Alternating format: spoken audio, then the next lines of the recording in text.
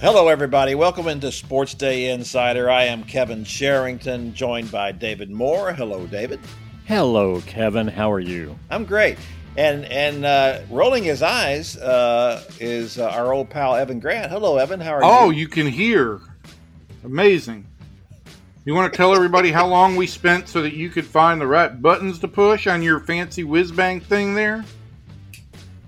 Yeah, that's what it was, my fancy whiz-bang thing. But, you know, the great thing is that we have our old pal Jeff Whittington here to remedy any situation that comes up. Unlike you, someone I could never count on to help me in any situation, no matter what it is. I wonder who it was that suggested that after many fruitless attempts at trying to reach you through the chat function of this technology we have, who suggested to Jeff, hey, why don't you call him? I was reading what was going on in the chat thing, but I don't think people really want to know about our technological. Oh, they want to. Kevin, believe me, if there's one thing people can identify with, it's your technological struggles. No, that's not it. They don't, but maybe a better gauge would be what we had to endure while you were going through your technological struggles. And Evan, could you now recount your joke book? Oh no, we are not. Just give us two. Just give our listeners a small sample of what we had to endure. I just am really surprised that weekly... we have not had a story on this yet, David. That the NFL has in fact banned players from owning chickens. I had not seen that. Yeah, apparently it's a penalty for personal fouls. The best part about it is that David just walks right into being the straight man. It's like all of a sudden David is Dean Martin and Evan is Jerry Lewis. Holy cow. All right, so now for the remaining 4 listeners that have stuck through that. Oh my gosh. All right, Evan, while you go look up some more joke books oh my gosh. that your dad left just you. Randomly insert those during the show, will you? Yeah, that'd be great. That'll be great. That's great podcasting material. So David, you know, we went into this season thinking that the Cowboys had by far the best quarterback in the NFC East, right? I mean, this guy, Dak Prescott, number 1. And he's probably number 2, 3, 4, 5, 6, 7, and 8, and then somewhere after that, the rest of the NFC East would fill in. And that's still the case. Dak is still clearly the best quarterback in the division. There's no question about that. But I will say that Taylor Heineke's played pretty well for the Washington football team. He's kind of the guy that the fans love. He scrambles around. He's drawing it up in the dirt. He's doing all kinds of crazy stuff. And then you also have Daniel Jones, who apparently Jason Garrett is having quite an impact on his career. He's playing better now and starting to. He's not turning it over every 5 minutes. So that is improving the level of play somewhat in the NFC East. So should the Cowboys feel challenged now because of the improved play of these quarterbacks? And I didn't say, Jalen Hurts didn't play great against the Cowboys. As a matter of fact, they made him look pretty bad. He did play well last week, though. So I'm going to say that he has his moments as well. No, they should not feel threatened or challenged by the rest of the NFC East quarterbacks. And look, to me, the separation point is the consistency. Right. I think you saw Daniel Jones have a good game. They're now 1-3. How did he play in those 3 losses? Hurts had a good game before playing Dallas. Did not look good that game. Heineke looked good the last game. How did he look the game before that? To me, what you've seen unfold here is, those teams are dangerous and they can win, but their quarterbacks have not positioned them to win on a weekly basis with what is around them. They're going to have moments. They can lead a team to victory, but do you go into every game saying, Heineke is going to lead Washington to a win. They can match with whoever they're going against. Daniel Jones is as good a quarterback or better than who he's facing on the other side of the field. And every time any of those guys, and I would say most quarterbacks in the league now, go against Dallas and Dak Prescott, the answer is you're going to have to outduel or be a better quarterback on that day than Dak Prescott. What are your odds of doing that? And that's what Dallas has right now that I don't think it necessarily has had to this level in recent years, in that every time they step on the field with the level Dak Prescott is playing, they have a chance to win that game. That's not saying they're going to win every game, but if you accord that sort of respect to the Aaron Rodgers of the world, the Tom Brady's of the world, at least now, that's not to say Dak Prescott is at their level. He hasn't accomplished what they have, but he's playing at a level now where you also have to say that, he gives them a chance to win every time out, regardless of what's happening around him, regardless of how good the defense is playing that day, regardless what adversity they face. He's playing at that level, and there aren't a lot of quarterbacks in the league you can say that. So as soon as you have one playing at that level, I think it does nudge you into the upper echelon in the conversation of the NFL, and the Cowboys are there right now. Let me just say this about those three quarterbacks before we go any further. They all have one thing in common, and that is that each of them has played a game against the Atlanta defense. So let's just take all of that out, because that's where Hurts looked good, and that's where Heineke looked good. I think the second part of it is that, Dak looks really good, and he is really good. He's also got great weapons all the way around him, right? I mean, I think this Cowboys offense is incredibly balanced, and it is multifaceted, and that's going to make any quarterback look better as well. When you've got the number of options that he's got, the Cowboys are folding the tight ends in pretty well as well. It just improves the quality of the quarterback play. Yeah, Dak threw for more than 400 yards in the opener. They lost. He's thrown for 228 yards or less in each of the last three games, and they've won all three. Really, a couple of them decisively. This past week, and he didn't even realize it because his impact on the game was so great afterwards. It was like, did you realize you didn't throw for 200 yards? He only had 14 completions and 188 yards. In scoring 36 points against what was the league's number one defense coming into the game. Carolina had only allowed 30 points all season in 3 games. Dallas got 36, with Dak Prescott throwing for 188 yards. But he threw 4 touchdowns, and 3 of his touchdown passes came in a span of 8 minutes and 20 seconds in the third quarter. So he's just adapting, and this offense is adapting to whatever the game is. And he beats you in burst when given an opportunity, and the third quarter was an opportunity where they flipped that game. That's the thing that's different about Dak for me is that he's always had, this great athleticism and very tough and a great leader and all the things that you like in a quarterback. And but the biggest drawback for me always was just too slow in the pocket, too indecisive. Waiting for something to unfold. The best quarterbacks, and what has made Tom Brady the greatest quarterback ever, or the pre-snap reads he makes, the quick progression, the ball is out. The ball is out sometimes in less than 2 seconds. So that's just phenomenal how quickly he's done it. And then he gotten to the point where people would say it didn't matter what your pass rush was against Tom Brady. Nobody can get to the quarterback in less than 2 seconds. So that is really important. That is what separates, to me, the really good quarterbacks. Let's take a guy like Tony Romo, who loved to improvise, who wanted to see Dez get open before he threw him the ball. He did not want to throw the ball to Dez before he made his break, that kind of thing. He wanted to see guys open, and that's great, and it's fun to watch if you can get out of harm's way and do what you have to do. But it doesn't lead to an efficient quarterback system. And what you described earlier, David, reminds me of course, of what the most efficient quarterback probably I think the Cowboys ever had was Troy Aikman, a guy who every game was not putting up fantasy numbers. He was a guy that was going to throw for about 200 yards. He was going to throw 2 or 3 touchdown passes, and you were going to win the game.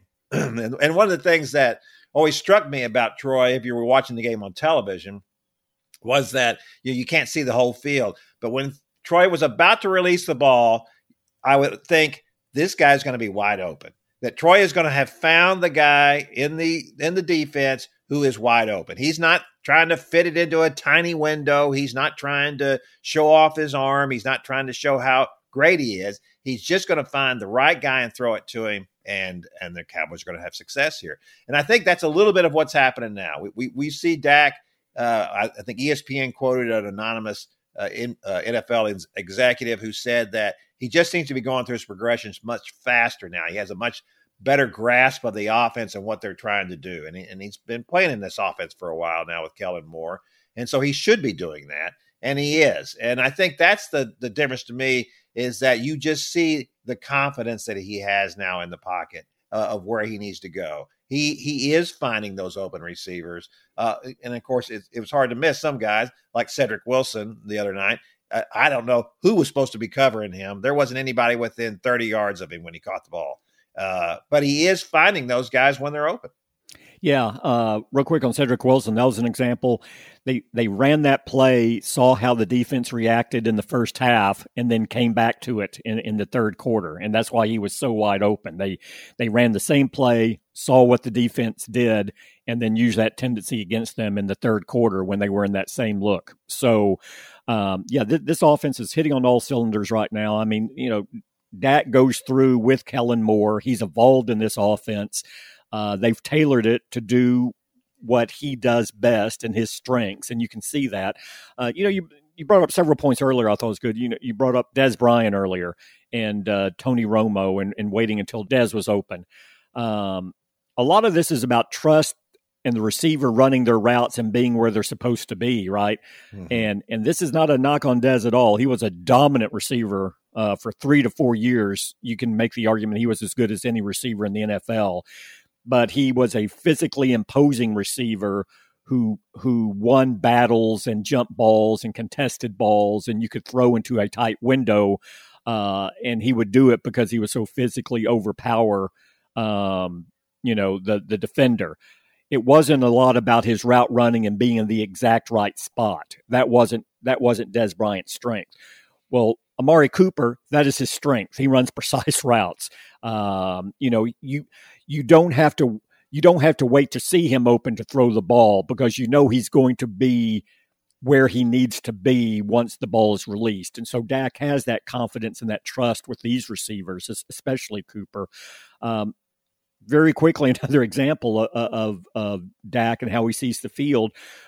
He was talking about just a beautiful over-the-shoulder touchdown catch by Cooper there in the third quarter when they broke the game open against Carolina.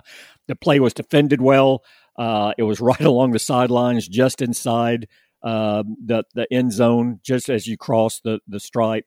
There was really only one place for Dak to throw that ball. He threw it. It was a 35-yarder.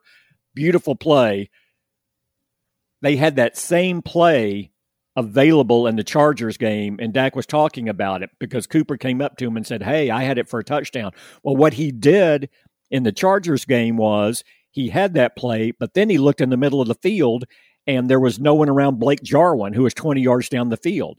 So in that instance, he threw 20 yards to Jarwin. So you still got a chunk play. It was still a good play, but how can you make it better? And they made it better in the Carolina game by taking that shot there. So just the understanding and filing it away that, Dak is going, okay, 2 games ago, I had this exact same throw. I left a touchdown out there because I went to a wide open Jarwin for 20.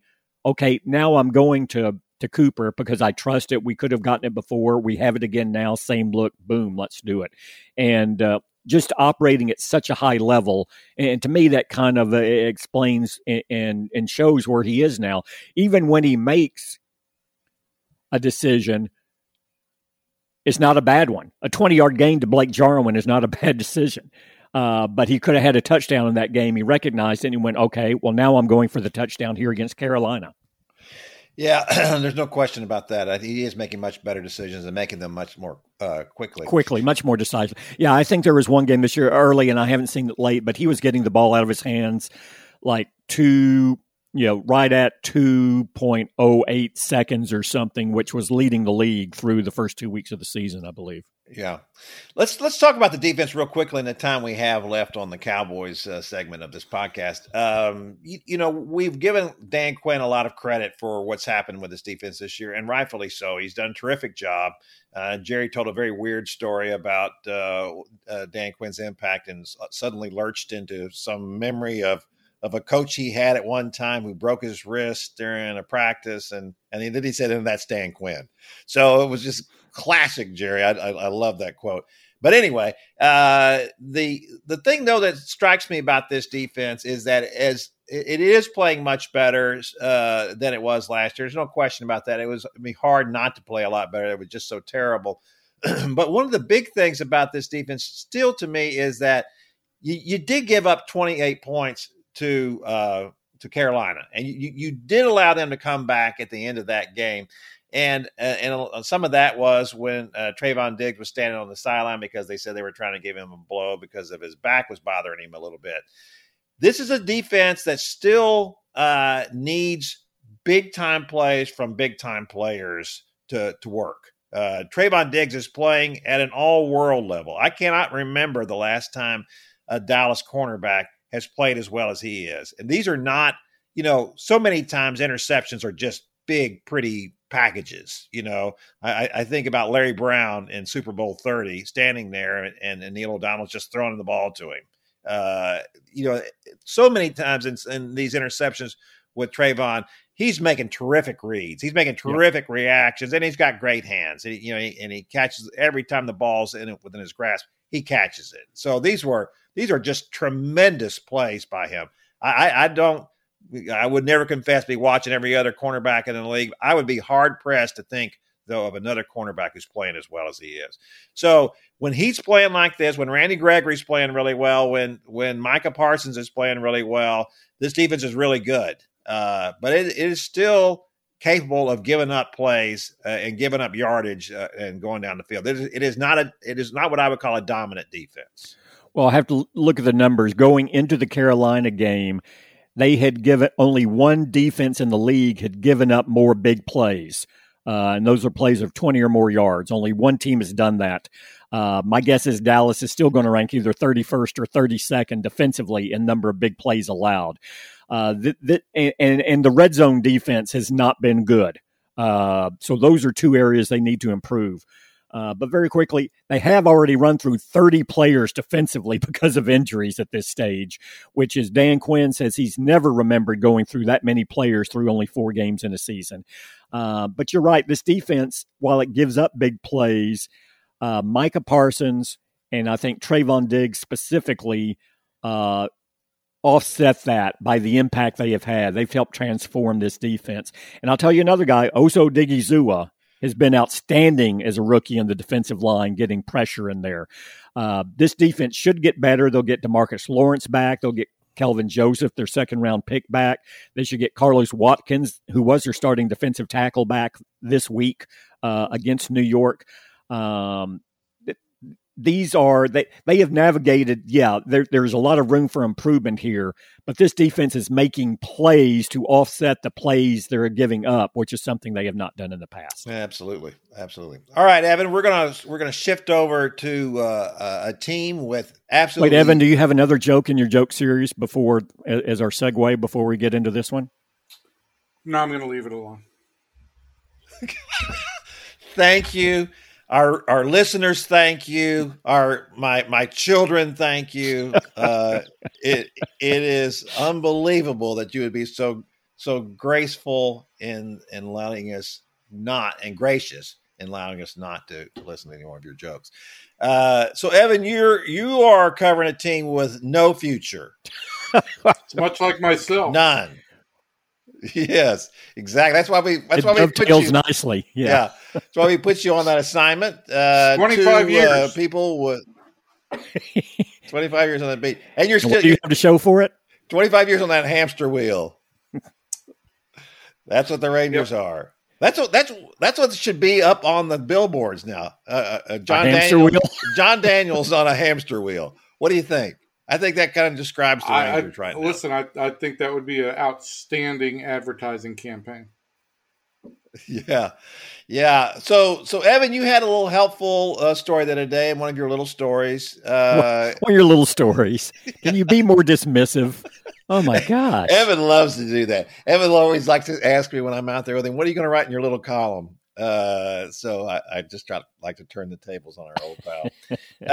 So in there, you were talking about the Twins and the Tigers and the different approaches to rebuilding terrible teams. And of course, the Tigers with Dave Dombrowski went the free agent route. Dave Dombrowski was one of the finalists for the Rangers job before they gave it to John Hart. That was a great move.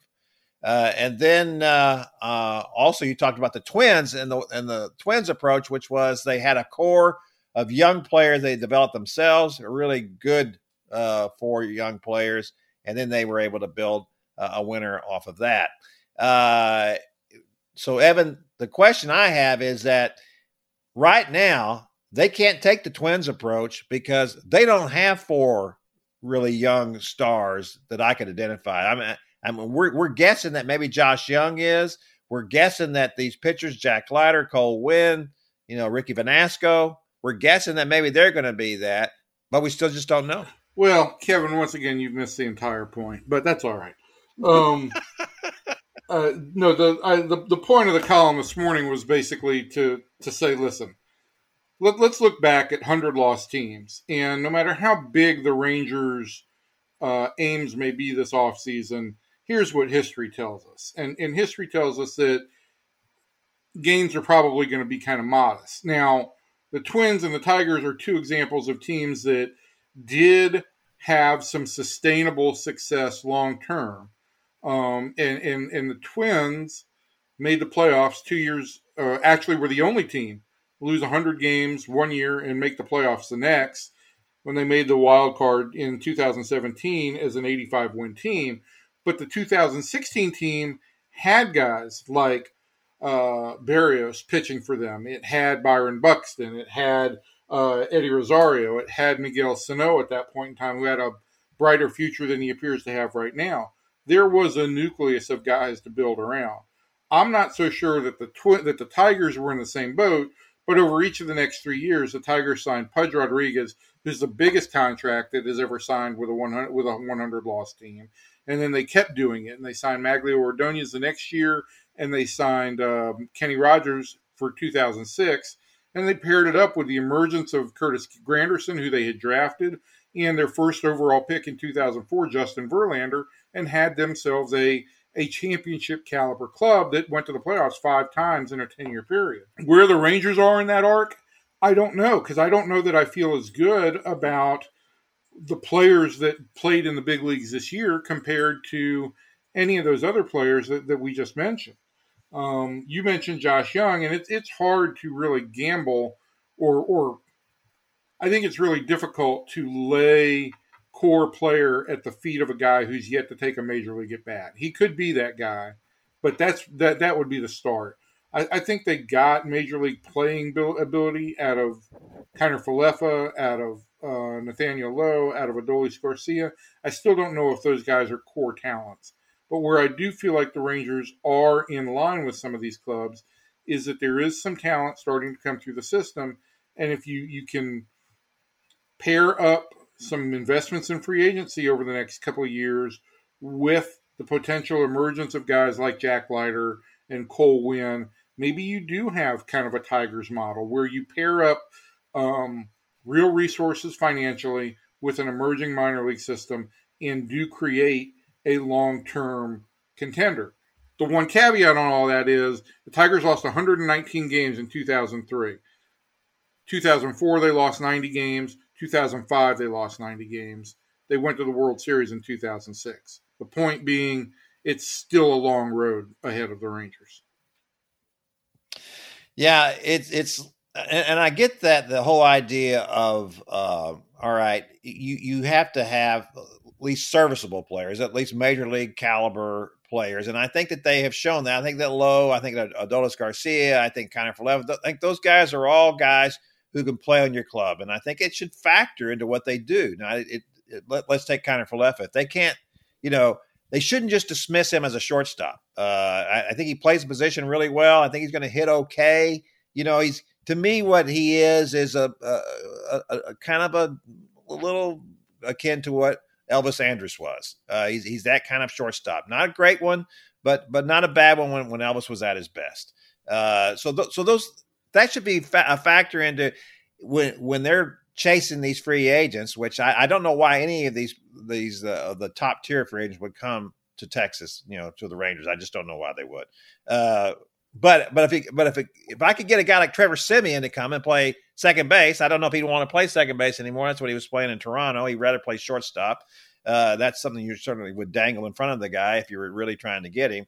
But I think because that's a position where right now I don't see anybody. You can't have, if you're going to have Connor Follett at short, you have to have a big time offensive second base. Yeah, and I listen. I think that if you really cut to the chase, there is a role for Isaiah Connor Follett on a championship club, and I think that role would probably be best served as something of a modified version of Chris Taylor for the Dodgers, a guy who can play multiple positions, play 140 games for you, give you good contact skills.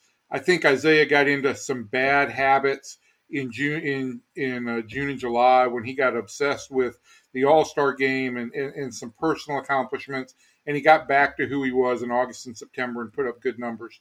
I was impressed with the fact that physically he held up. But I feel like the best players on the market are available at shortstop in Carlos Correa, in Corey Seager, in Trevor Story. And you could make the case for Marcus Semien if you wanted to put him back at shortstop. But that's where the best players are available. And the Rangers need to go out and get the best players. The thing is, Kevin, and just like the Tigers did with Pudge, that was a $40 million contract for 4 years at a point in time when those were very rare. You're going to have to money whip somebody, and you're going to have to take some risk on to do so. That's what the Rangers have to understand if they're going to play this free agent game. And they played that money whip game. Alex Rodriguez, 10 years, $252 million. That worked out great. It might have worked out better if they'd have been willing to continue to invest around Alex, but they didn't, and that's one thing is this is not a 1-year fix. It's going to take them money over the next couple of years.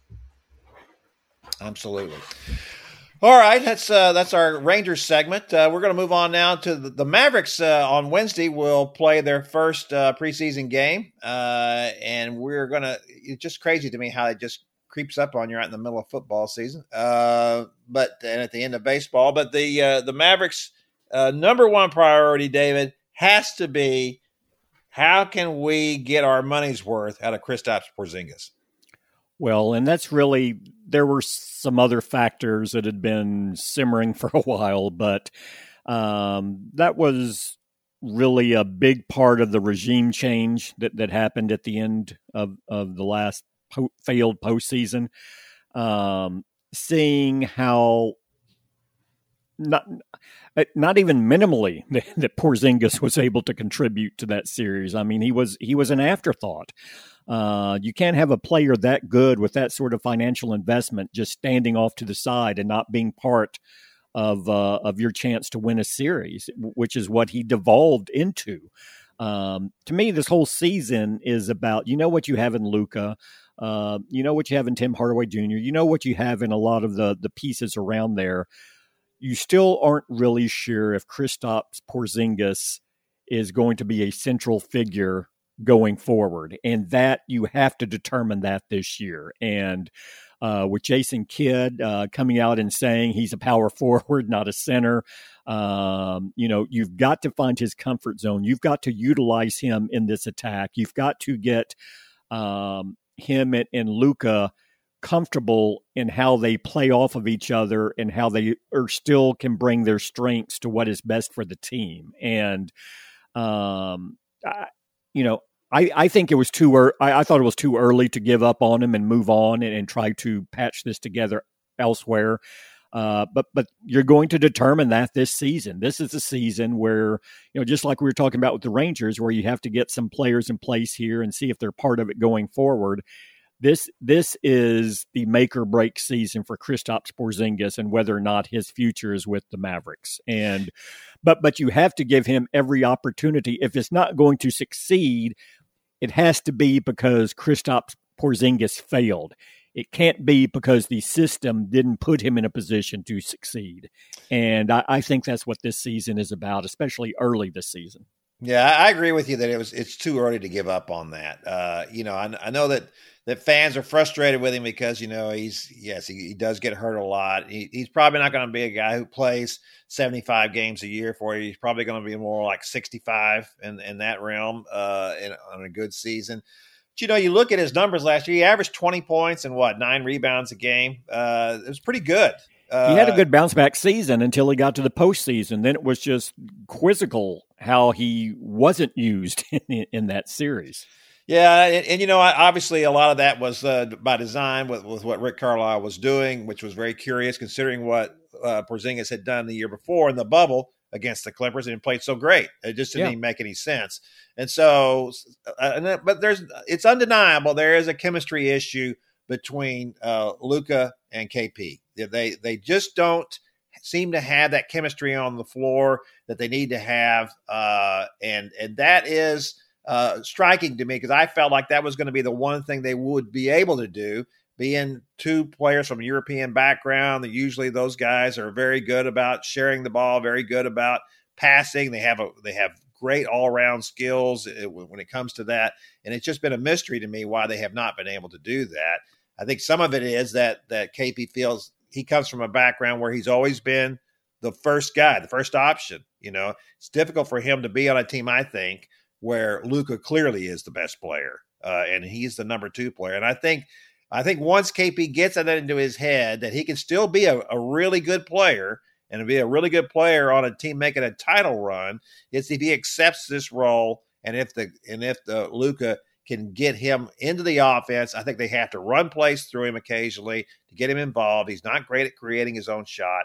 You need to be able to get him into the offense somehow, and that's what Jason Kidd has said they were going to do. From other people I've talked to, they said that's their number 1 priority is getting them involved in the pick and roll more. Do the kind of things that he has to do to be an effective player.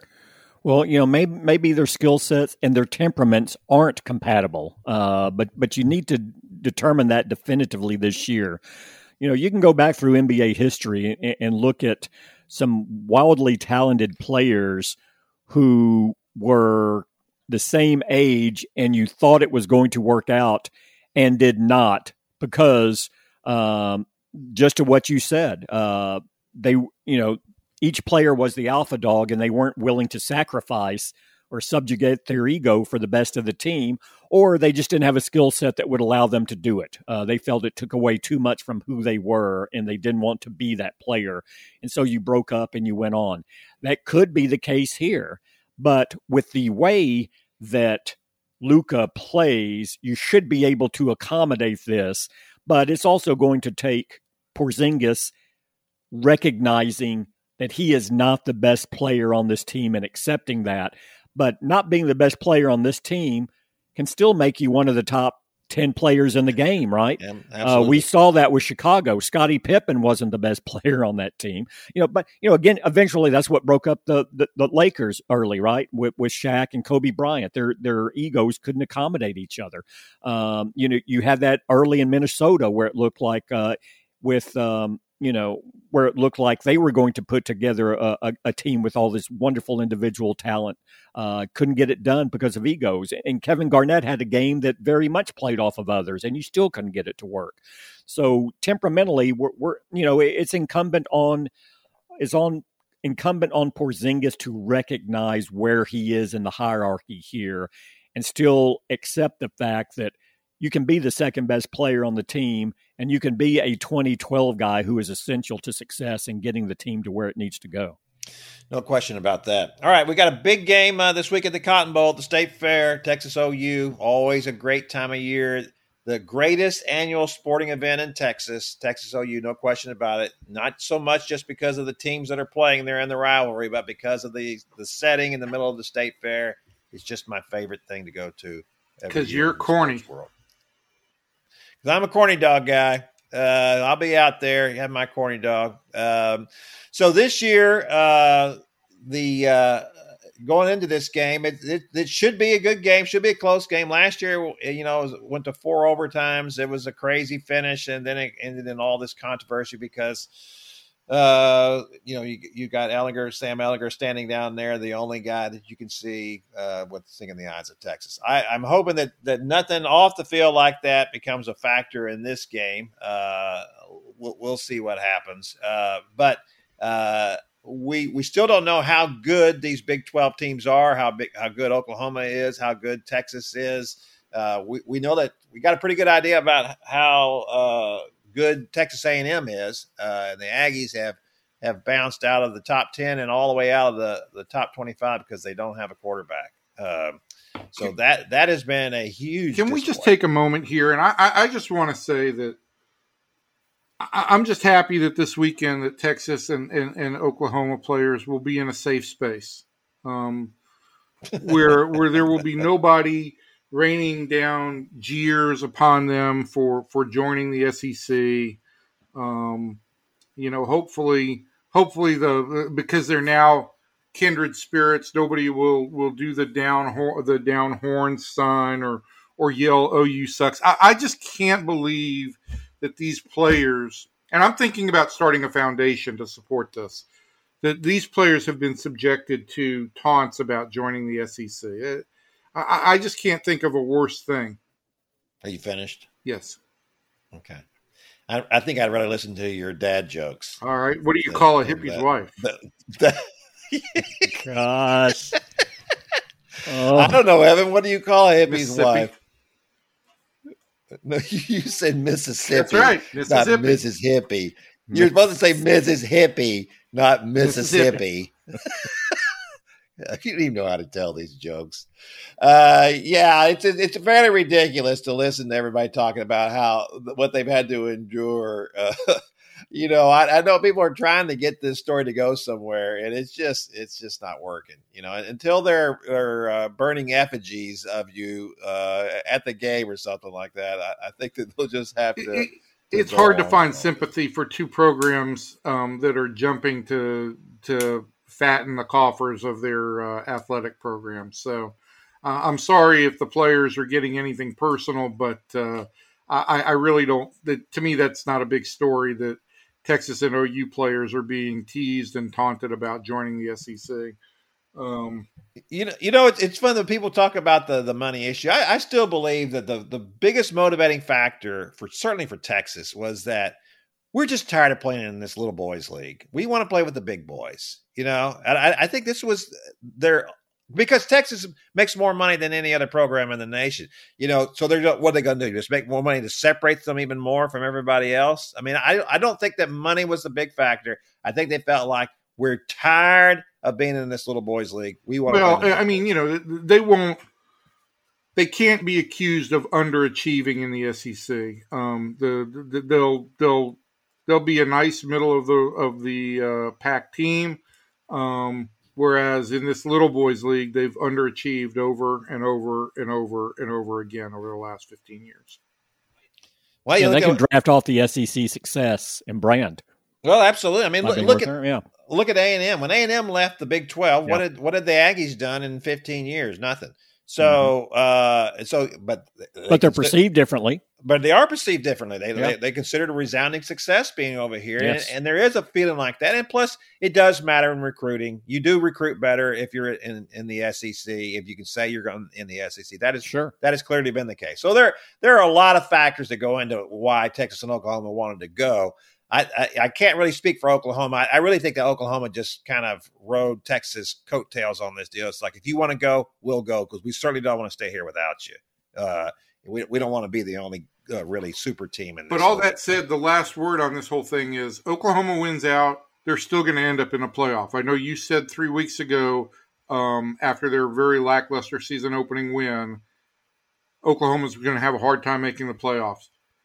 There's not four playoff teams in college football right now. If they win out, they're going to the playoff.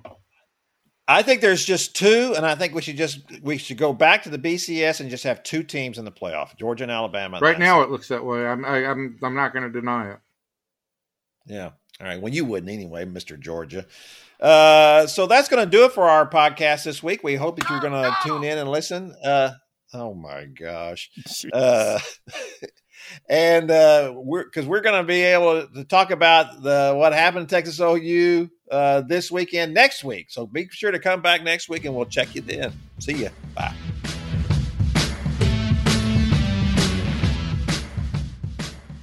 Well, that wraps up another episode of Sports Day Insider. Is it over already? Well, Evan, all good things come to an end, I suppose.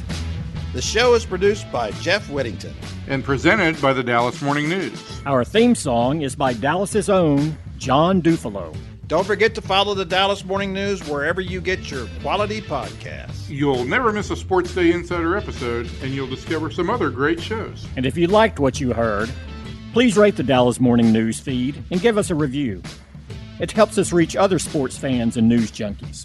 Learn more about this show and other shows at dallasnews.com/listen. You'll also find special Dallas Morning News subscription rates just for listeners. Thanks again for listening. We'll see you back here next week.